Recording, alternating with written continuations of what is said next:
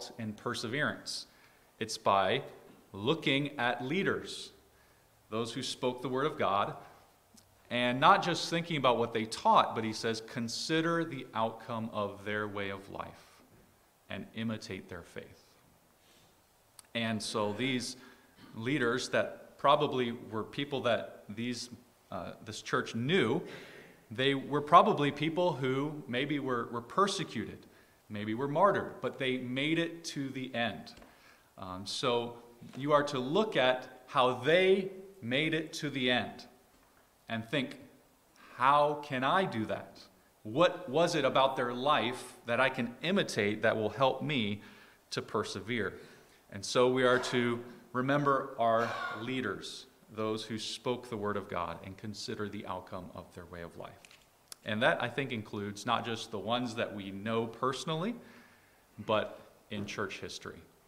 And so today, we're going to remember Richard Sibbes, consider the outcome of his way of life, and imitate his faith. So what can we imitate about Richard Sibbes? I think this is the main thing I hope that you will walk away with. Someone said this about him: of this blessed man, let this just praise be given. Heaven was in him before he was in heaven. Heaven was in him before he was in heaven. So if you don't learn anything else today from this lesson, I hope that you will walk out of this room thinking, I want to be like Richard Sibbes and have heaven in me before I am in heaven. So as Philippians 3 verse 20 says, our citizenship is in heaven. We should see ourselves as primarily citizens of heaven, not this earth and not a country on this earth. Or as Hebrews 11 verse 16 says about Abraham, he desired a better country, that is a heavenly one.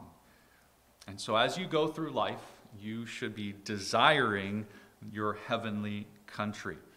And because you're looking forward and thinking about heaven, having your mind on heaven, heaven will be in you. It will reveal itself in how you live, how you talk to others, how you handle difficulties in life. And so Sibbes was also called the heavenly doctor. The heavenly doctor. So you notice a theme here. It's as if he was sent from heaven in the way that he spoke and preached.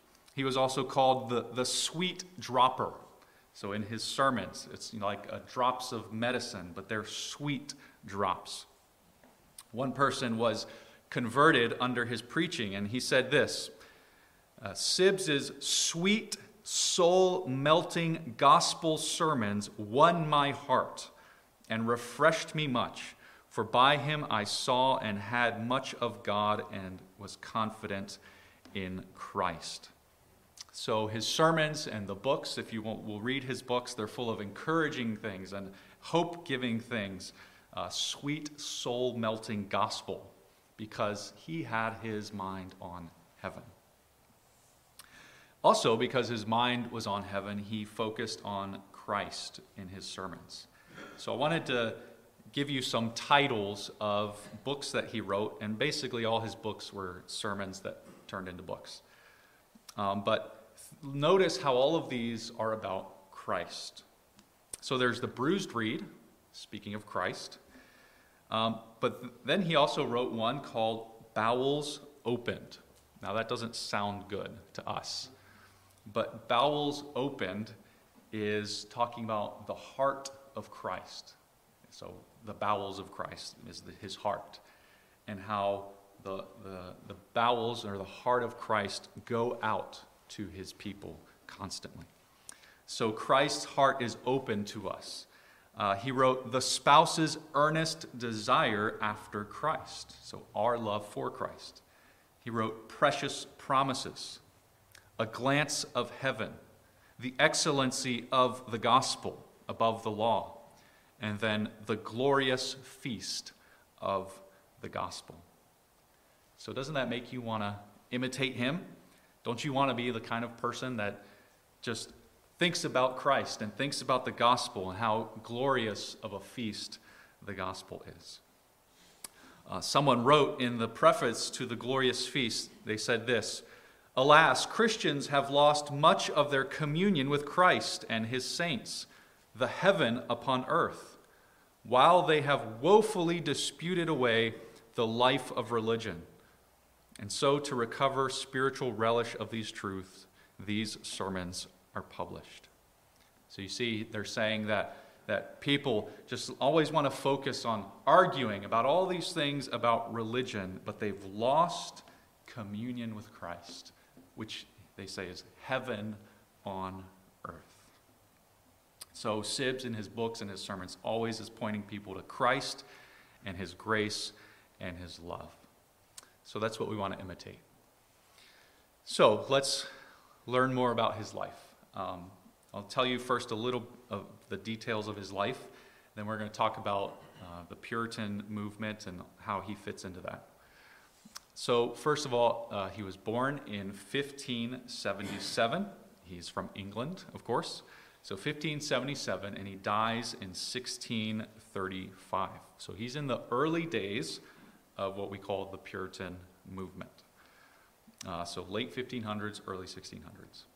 So when he's 18, 1595, he goes to Cambridge University, and after he gets his degrees, he continues working there as a teacher, teaching the Bible at Cambridge. And then when he's 40, in the year 1617, he becomes a preacher at a place called Gray's Inn in London. Gray's Inn. Okay, so Gray's Inn doesn't sound like a church, does it? That's not a church name.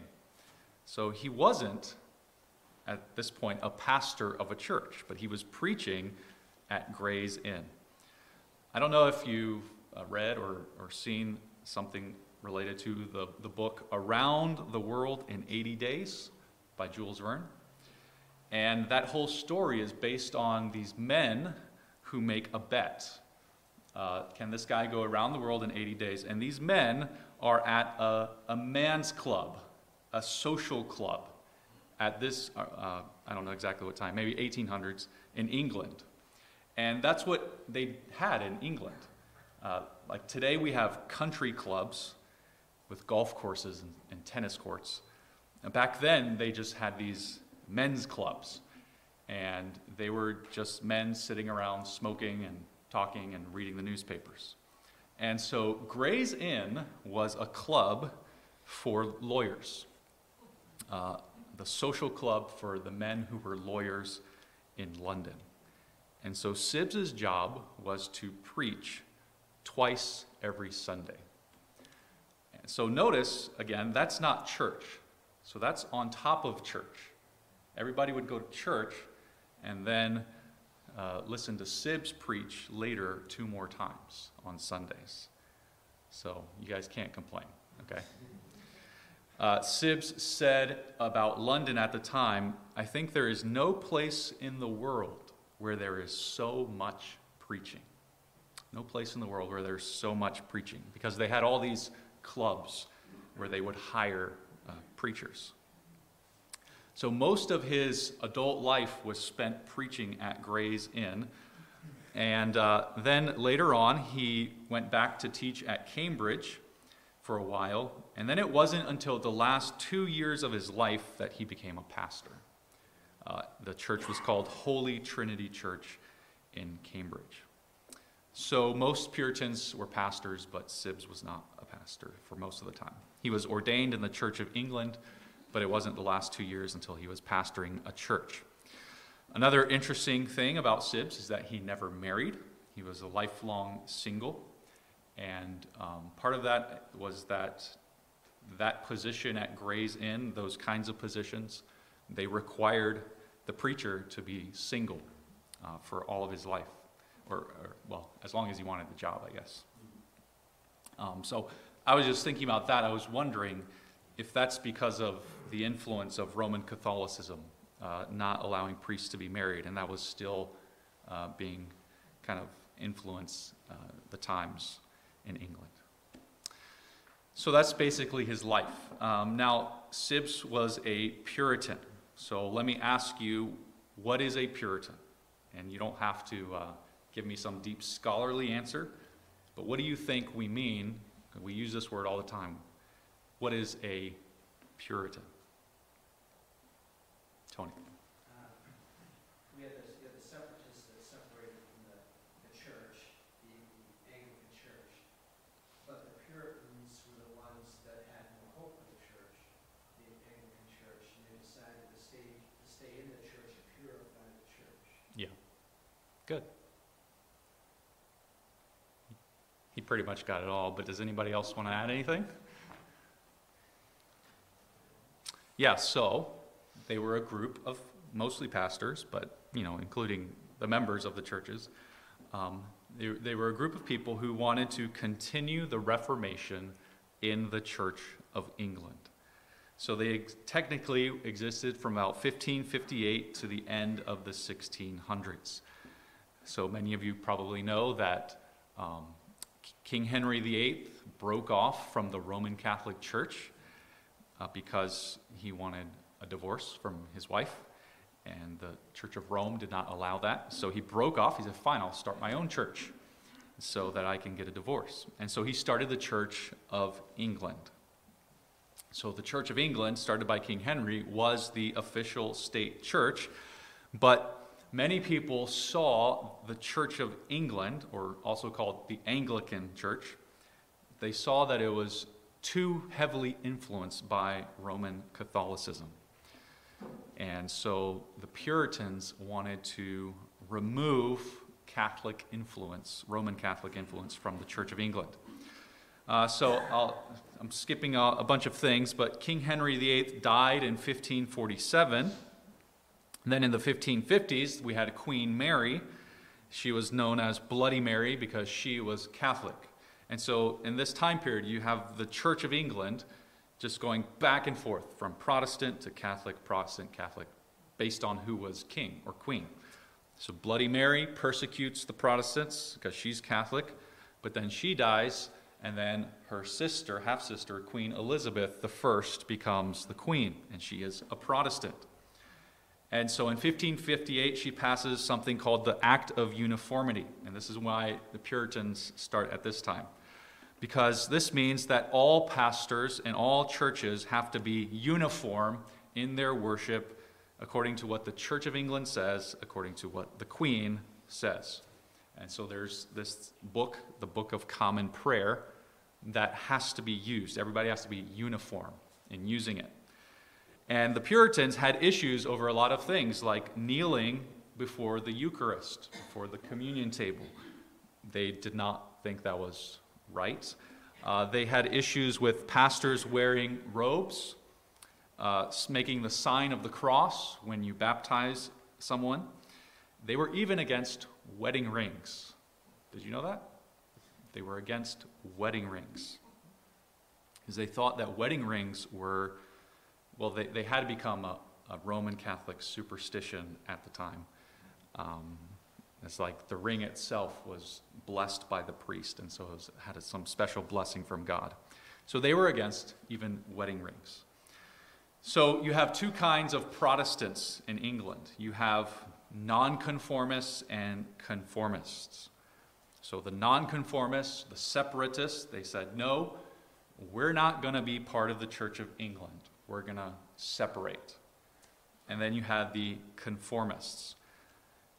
So Richard Sibbes was a conformist. He stayed in the Church of England.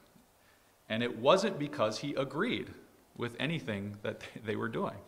Well, he agreed with some things, but he didn't agree with all these other things that the Puritans were upset about. So Sibbes was a Puritan. And he stayed in the Church of England. He stayed because he wanted to change it. He thought the best way to change was from the inside. And you have this happening today. Some people, they think, I don't like the way churches do things or a denomination does things, so I'm just going to go start my own church. Do it the right way.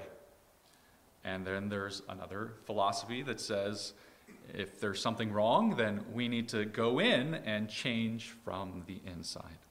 So, Richard Sibbes disagreed with a lot of things, but he stayed in the Church of England. And we'll talk about that in a minute.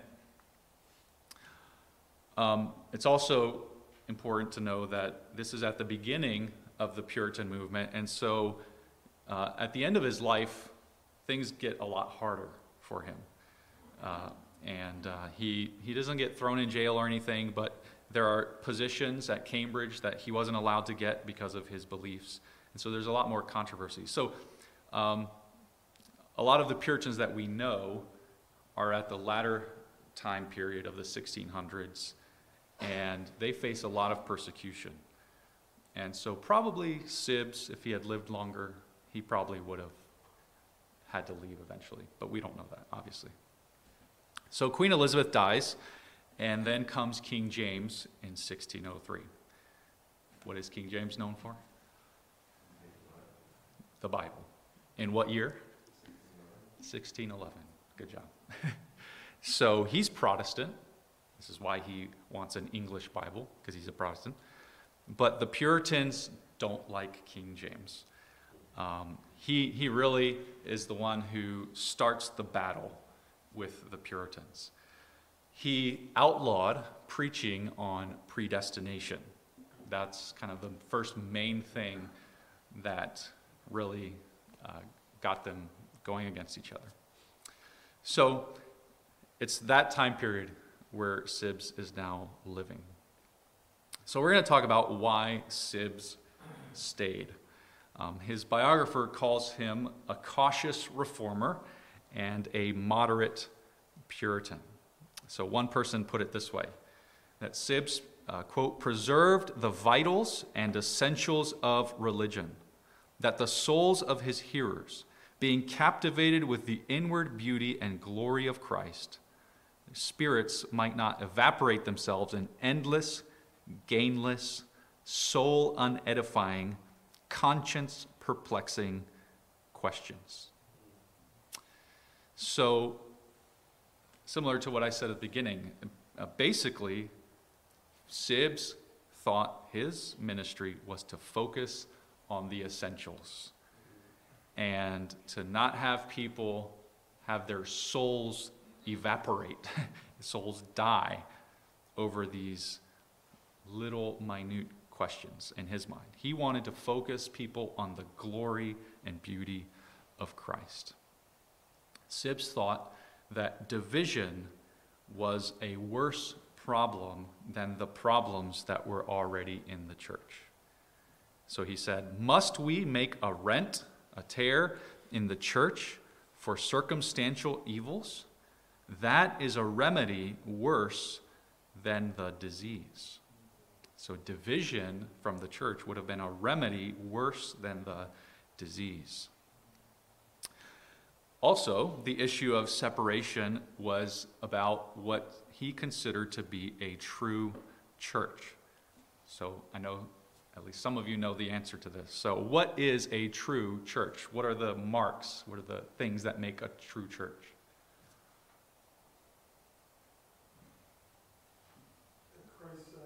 Christ, yes. Christ-centered. And the gospel. What else?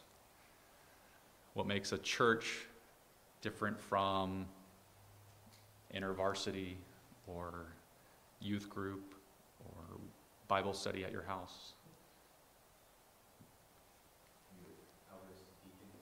Leadership, okay. Biblical leadership. Administration of the sacraments. The sacraments, yes. One more, related. The teaching of the apostles. Okay, teaching, yeah, and that would be under the Christ in the Gospels. Walt. Interesting, but I wouldn't add that as a requirement for the church. Commitment together, covenant together. Okay, yeah, you're getting close. I think that the church primarily consists of men and women that have been redeemed, the Okay. constitutes both the universal church and the local church would be them together in one area, one building, Yeah. building assembly. Right. Yeah, and those would relate to each other. So you have to be a church of true people of God. The answer I was looking for is church discipline. Church discipline, which is related to the sacraments, because you should only baptize believers and you should only give the Lord's Supper to believers, and people are repenting of their sins. So, marks of a church: gospel, sacraments, discipline, which is related to the sacraments. That's what Sibbes believed. And so he said, Church of England has all of those things. They're a true church. The issues that people were fighting about were like what we call the episcopal government, so having bishops, and then especially that the King of England was the head of the church. Even today, technically, King Charles is the head of the Church of England. And so he swore to defend the faith, and people were not sure, is he actually going to say those words? But he said those words. So the King of England is the head of the Church of England. And a lot of Puritans obviously disagreed with that. But Sibbes said, that's not an issue worth dividing over, fighting about. Because we can administer the sacraments, practice discipline, and preach the gospel. He also pointed out there were problems in the churches that separated. So he said, preaching is the most important. You've got these churches, yeah, they've got the right kind of leadership structure. They don't have bishops and all these things, but they have corrupt preachers. They have people who aren't preaching the gospel.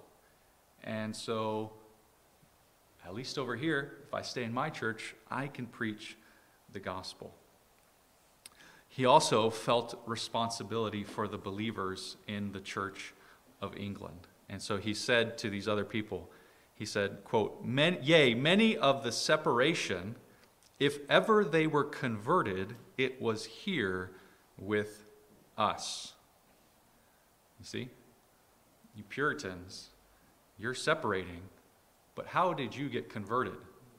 John Owen, Thomas Goodwin, they were converted by listening to the Church of England preachers preach. And so he was making the same point. People are becoming Christians in this church, so I, as a preacher, I need to help them grow in Christ. I can't abandon all of these Christians to just go to another church. So, here's his conclusion. He said, there will be a miscellany. I'm not really sure why he says that, but there will be a miscellany and a mixture in the visible church as long as the world endures.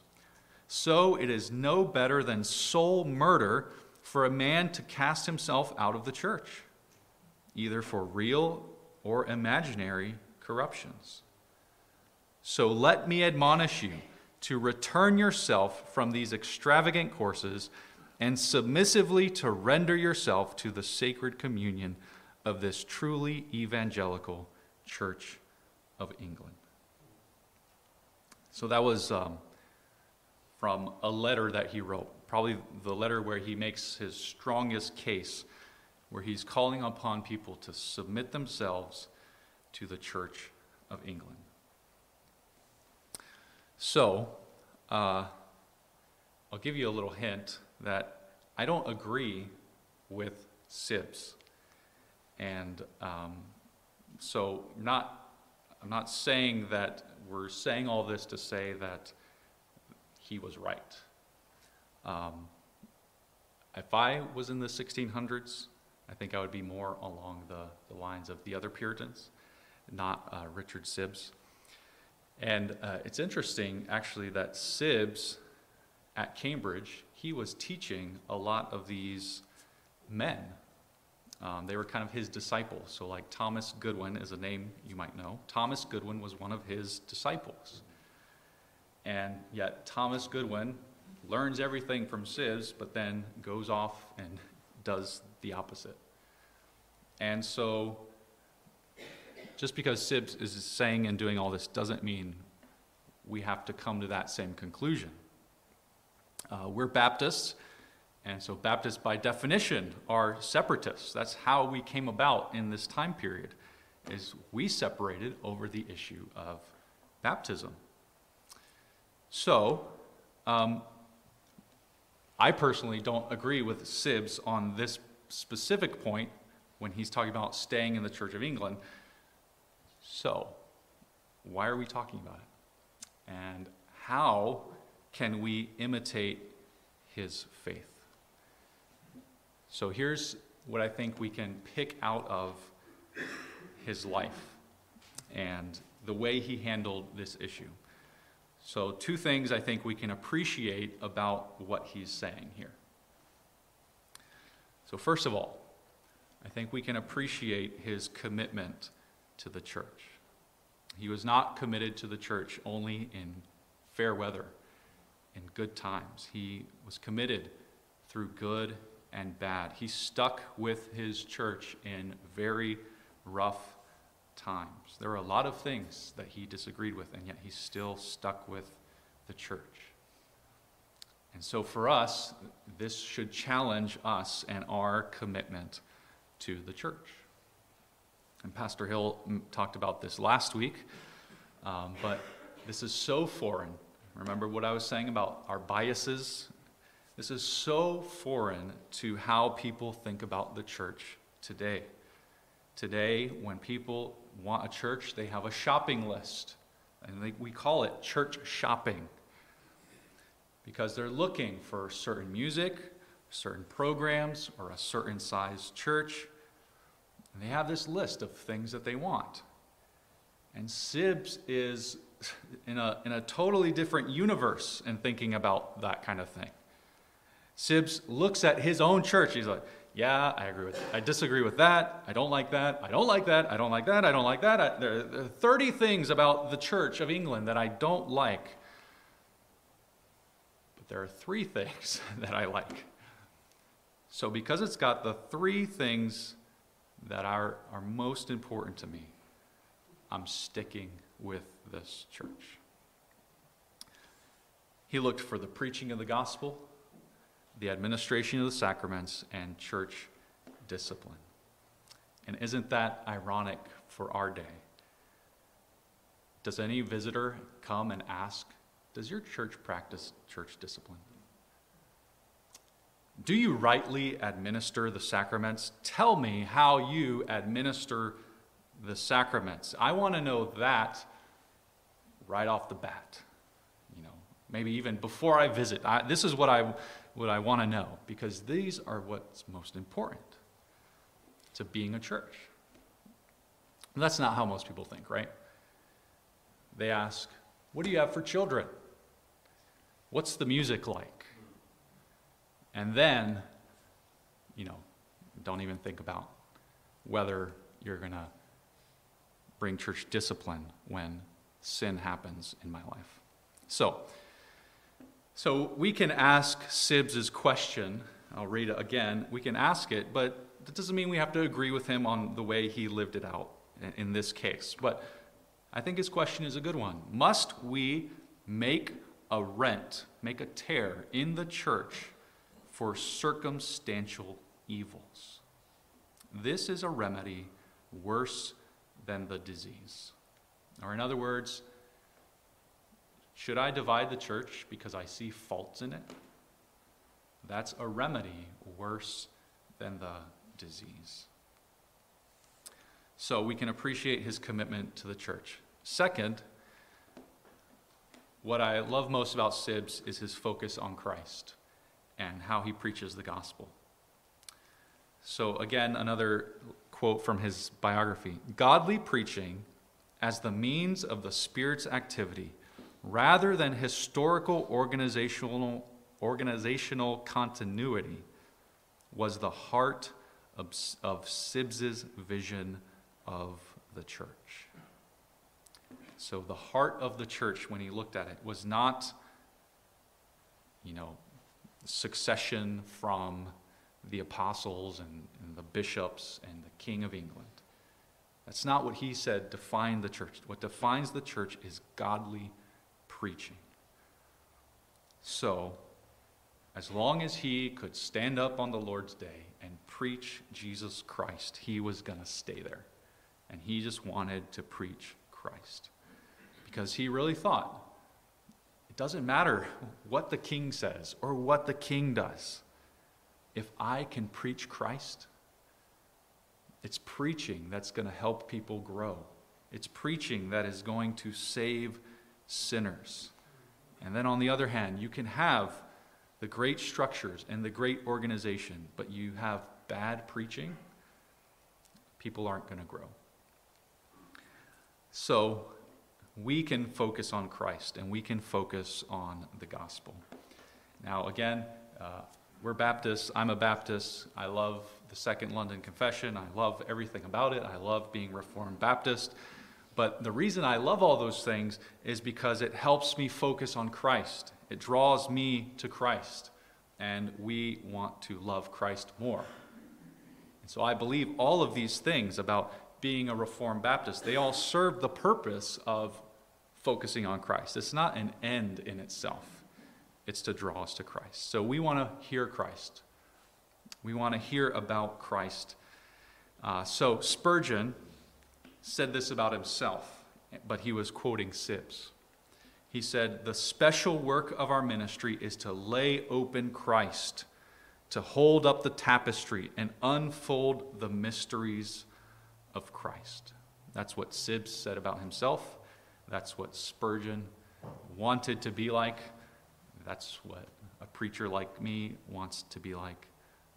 And that's what I hope draws you to this church and helps you to be committed to this church, is that we would open up Christ. So, as we began, may heaven be in us before we are in heaven, as it was for Richard Sibbes. Let's pray.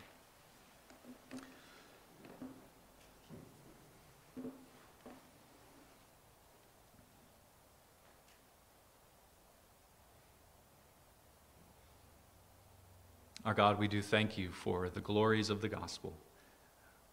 We thank you for all of your grace revealed in the Son of God who became flesh,